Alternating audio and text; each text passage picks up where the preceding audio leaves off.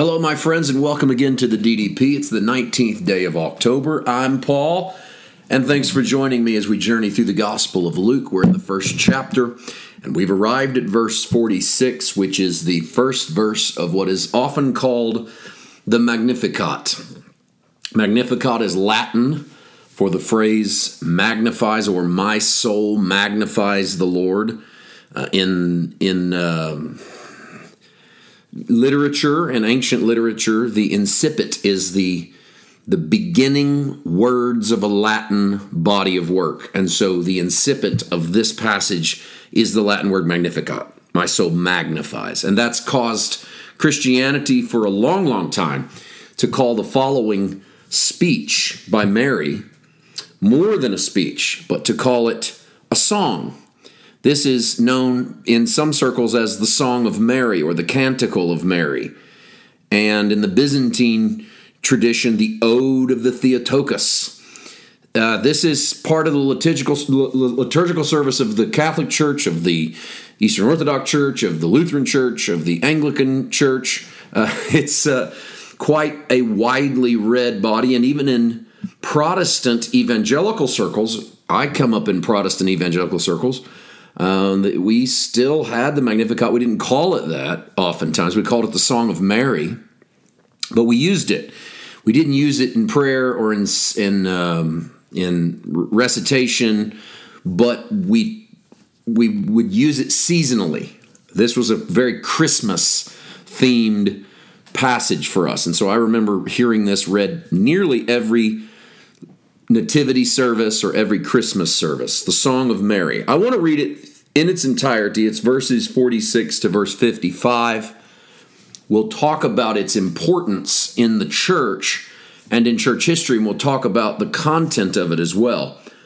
And Mary said, "My soul magnifies the Lord." That's our English phrase from what comes from the Latin, the Magnificat. It's also could be translated the greatness of the Lord.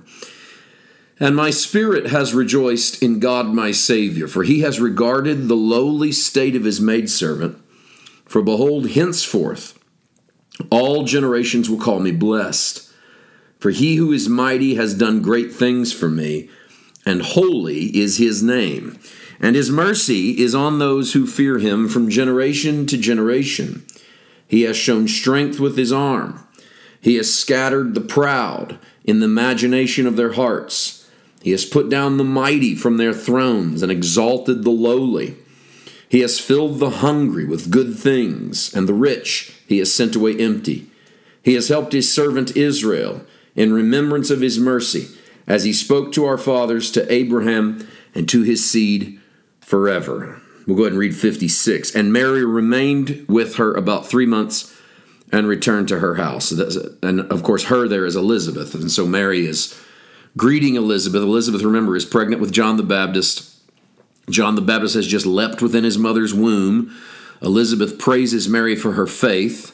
And then Mary responds with this, what is the Magnificat? Or in the early church, it was one of the most ancient Christian hymns, maybe the earliest of the Christian hymns.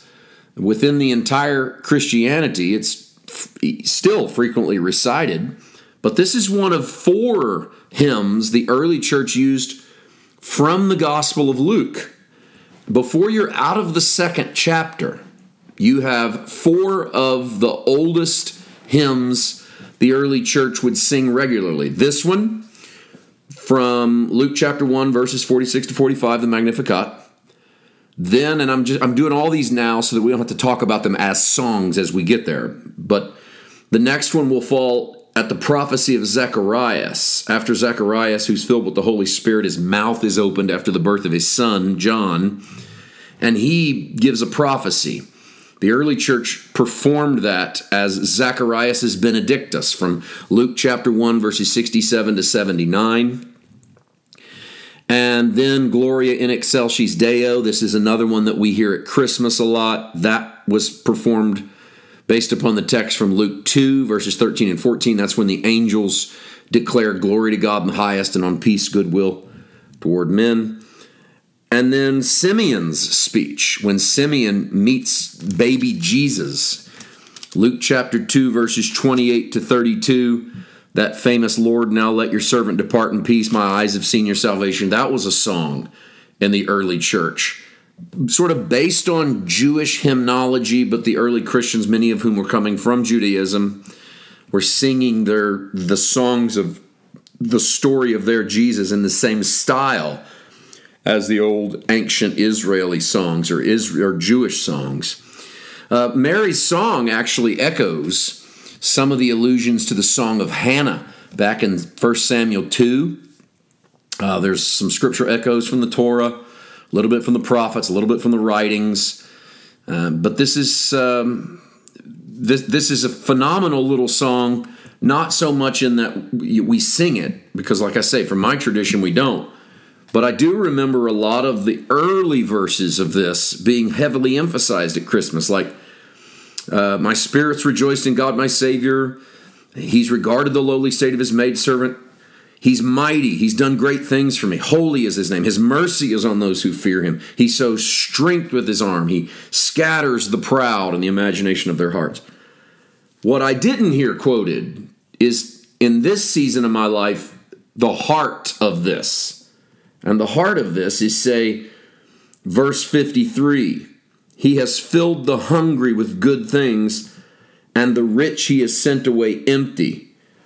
I never heard that portion of this really emphasized, because we would talk about, the hungry being helped, but we didn't talk a lot about the rich being sent away empty. Mary is presenting a version of celebration of the coming Jesus that will very much speak to what Jesus will be.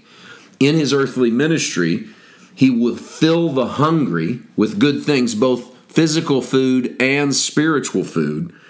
And many times the rich will go away empty, namely the rich young ruler who comes to Jesus looking for the same things that the poor in spirit have been finding, but leaves with nothing, because he doesn't come empty.